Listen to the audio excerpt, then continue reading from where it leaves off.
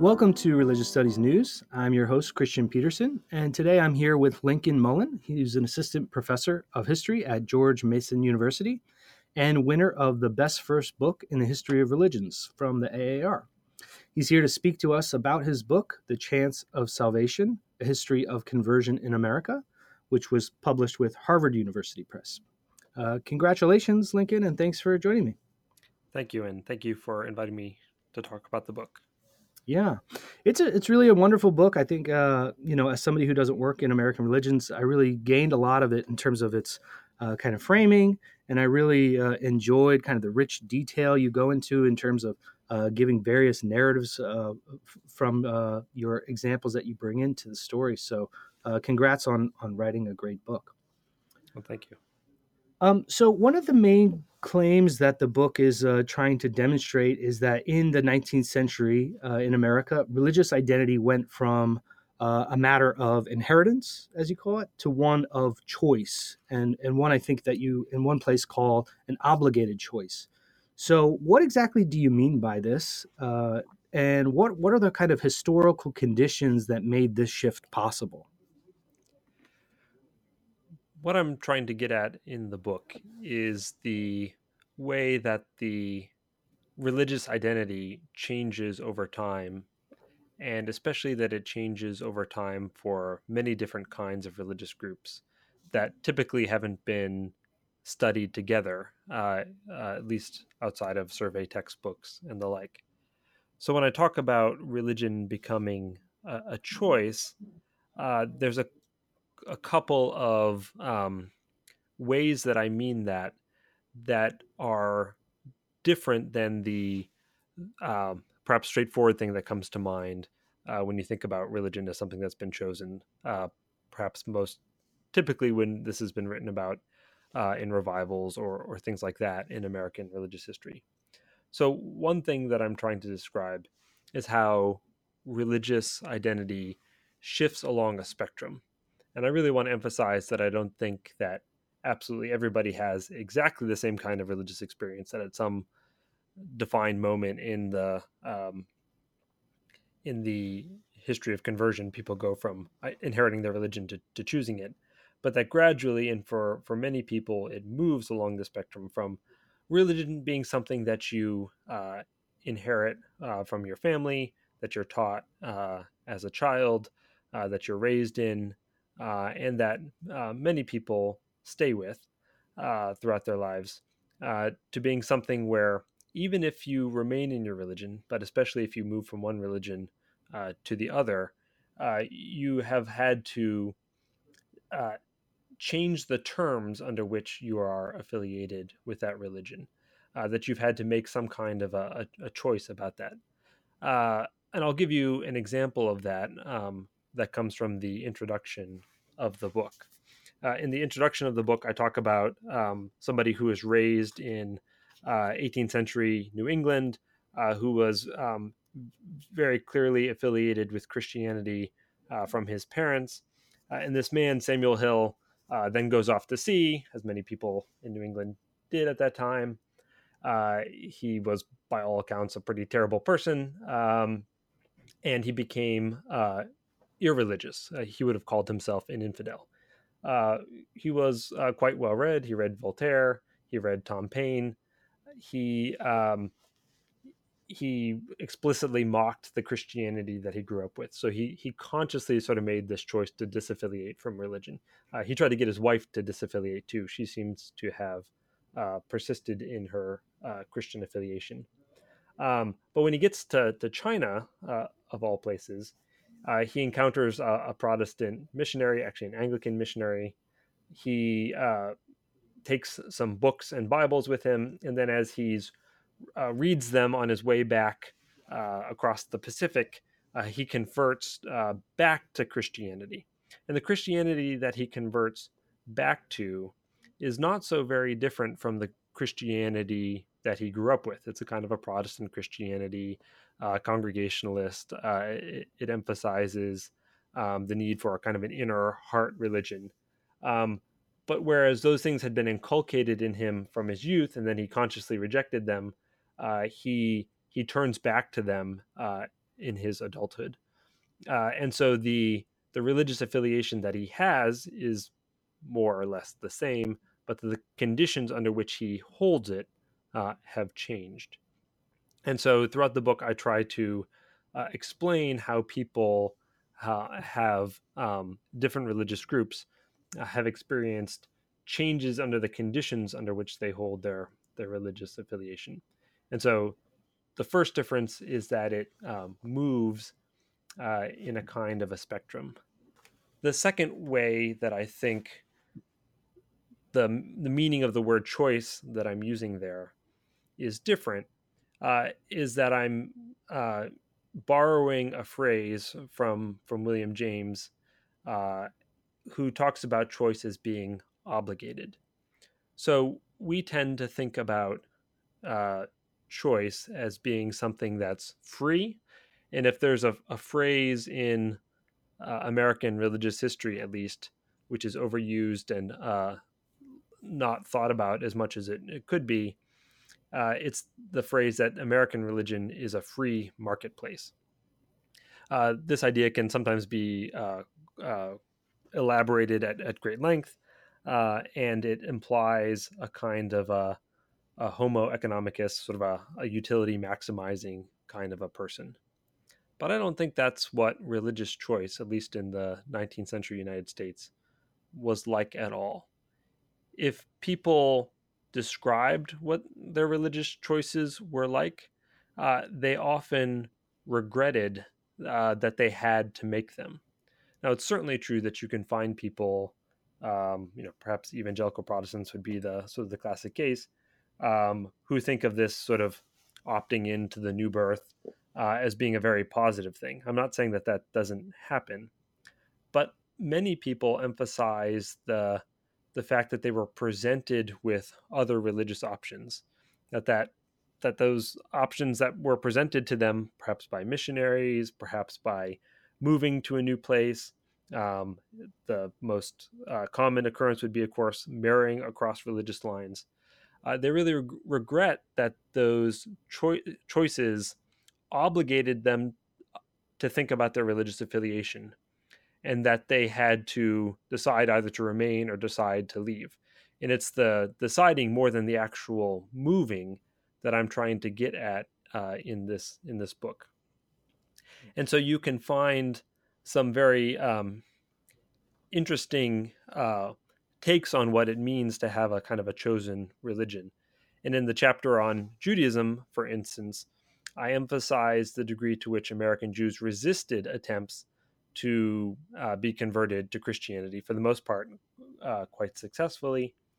Um, but that the Christian missionary endeavor, in fact, pressed a kind of a choice on American Jews that they didn't want to have to make in the first place. And then when I talk about American Catholics, uh, what I found striking about conversions to Roman Catholicism in the United States was that people talked about going to Catholicism as being a kind of a choice to not have to make a choice, that they were going to the form of Christianity with the best historical tradition by their lights, one that was a more authoritative, one in which they could be received into the church rather than choose the church. And so, what's American about American religion, I want to argue, is not simply that it's a kind of a system of sex, to borrow so a very old language from even the 19th century, uh, but that that there's a longing to get outside that system. That choice is not a universally positive good then or now. Now, the conversion in your title kind of sets up a theoretical vantage point in many ways, and part of what you do early on in the book is talk about the varieties of conversion in a way, and you are using this term in a very particular way among your subjects. So, can you talk a little bit about how you use conversion as an analytical framework, um, a little bit about a typical pattern or cycle of conversion that you encounter from your many examples. And then also, I'm really interested to hear about how you think thinking about conversion as a domain of inquiry can help provide a synthesis of American religious history, which I think is one of the things you accomplish in this book. So, what do I mean by conversion in the title? The word could mean lots of different things, and I try to talk about the ways that it was actually used by historical actors. Uh, the um, the way that I'm using it here is as a movement across religious boundaries. This could be across religious boundaries that were pretty widely recognized in the 19th century. So, for instance, moving from Christianity to Judaism or from Judaism to Christianity was a pretty big step. Um, I also talk about this as being movements between Protestantism and Roman Catholicism as being a jump across religions. Not because I don't think that they're both a part of Christianity, quite obviously that they are. But for many people in the 19th century United States, they didn't recognize those kinds of boundaries. What was interesting is that Roman Catholics had a kind of theology that could explain Protestantism, but Protestants didn't have a theology that could explain Roman Catholics, at least as Christians. And so I regard that as kind of a jump across faith. As a kind of a rule of thumb, um, a conversion across religions is one in which you need to have some kind of a ritual or some kind of a formal theology to explain what is going on. So it could be baptism in the case of Christianity, or the ritual and halakhic conversions in Judaism, for instance, that demarcate that step of transition. Maybe a sort of a much looser rule of thumb would be that a conversion, as opposed to just religious switching, is something that would make your parents mad. It's the kind of thing that would have a kind of a familial and social repercussions to it. But within that kind of a vein, I think that there can be uh, movements that people regarded as being across religious boundaries, even if as scholars we would probably think of them in a different sort of category. And the example that I talk about in chapter 1 about Protestant conversions is that if you look at, say, 17th century Puritan narratives, people tend to talk about themselves as moving to a kind of a fuller step in their faith, in their conversion narratives. That those narratives are not so much questioning whether they are actually Christian or not, but about whether they should have access to the Lord's table and to the sacrament.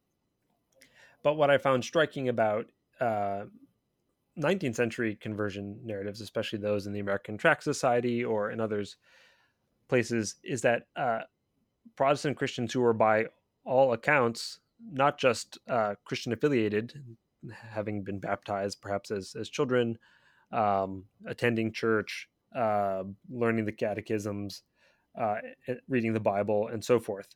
By all markers, participants in their congregations.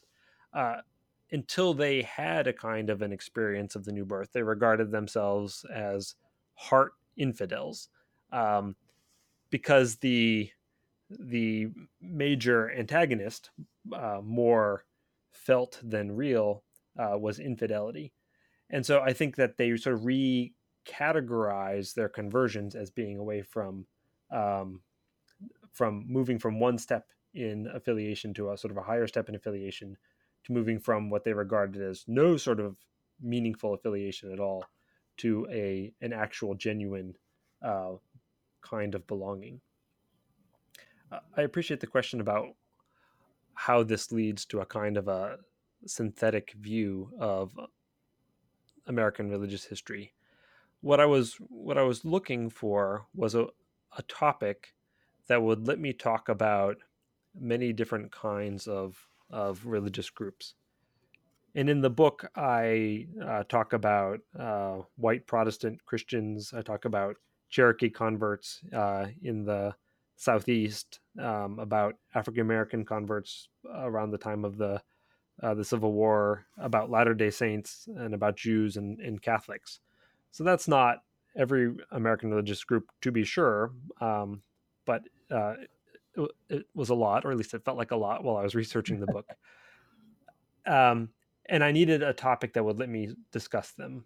And conversion occurred to me because conversion is the place where, in the actual practice of religion, people move from one boundary to the other. And it's also uh, not just in terms of practice, but in terms of religious thought. It's where different religious groups think about their relationship to other groups. What do we need to rebaptize somebody? Is a different ritual appropriate? For example, Catholics, if they were converting a Protestant, didn't think that baptism was necessary, but sometimes they would perform conditional baptisms if they weren't sure that the original baptism had been properly performed. Um, on the other side, Baptists would, of course, always rebaptize a Roman Catholic.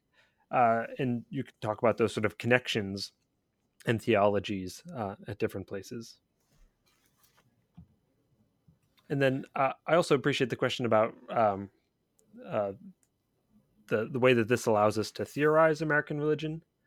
I have great appreciation for the people in our field who are sort of keen theoretical thinkers. I don't think that that's my gift as a scholar, to be sure.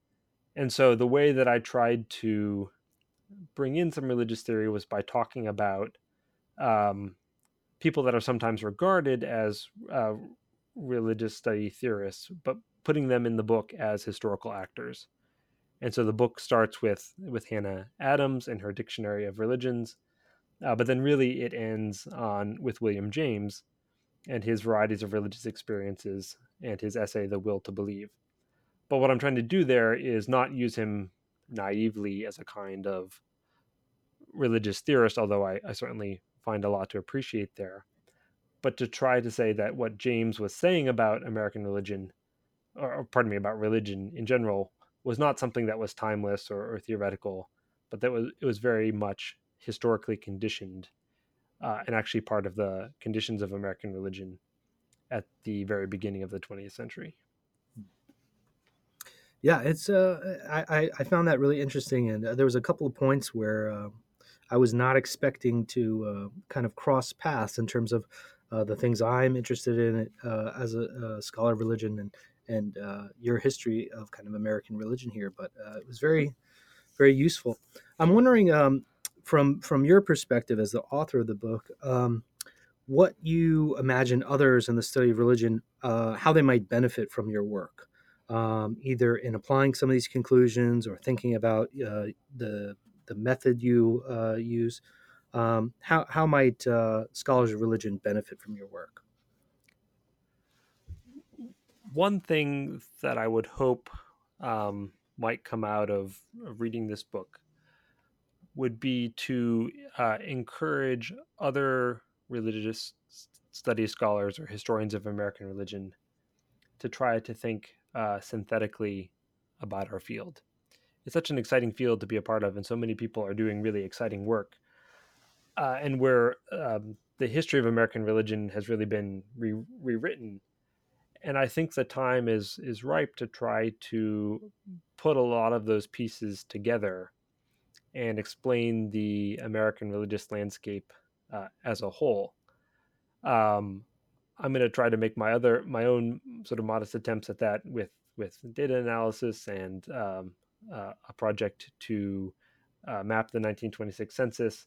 But I would really love to see other people in the field take other approaches to doing a kind of a synthesis of American religion, to find ways to bring these different groups together and see if they can be put together in a single angle of vision. But I don't mean to imply that when I say that this book is a kind of a synthetic history, that it's the only one that could be written or should be written. I think we're not in the kind of a model of some giant tome that seeks to explain everything that could be said about American religion. Far from it. This is definitely not that book, to be sure. But I hope that that reading about these six different chapters about six different groups might encourage other people to try to do the same thing. And of course, there are people in our field who are doing that already. Well, Lincoln, congratulations on a wonderful book. I think you've certainly added to our collective efforts in thinking about American religion specifically, but also the study of religion more broadly. So, congratulations, and thanks for making some time to talk about your book. Well, thank you for talking to me about it.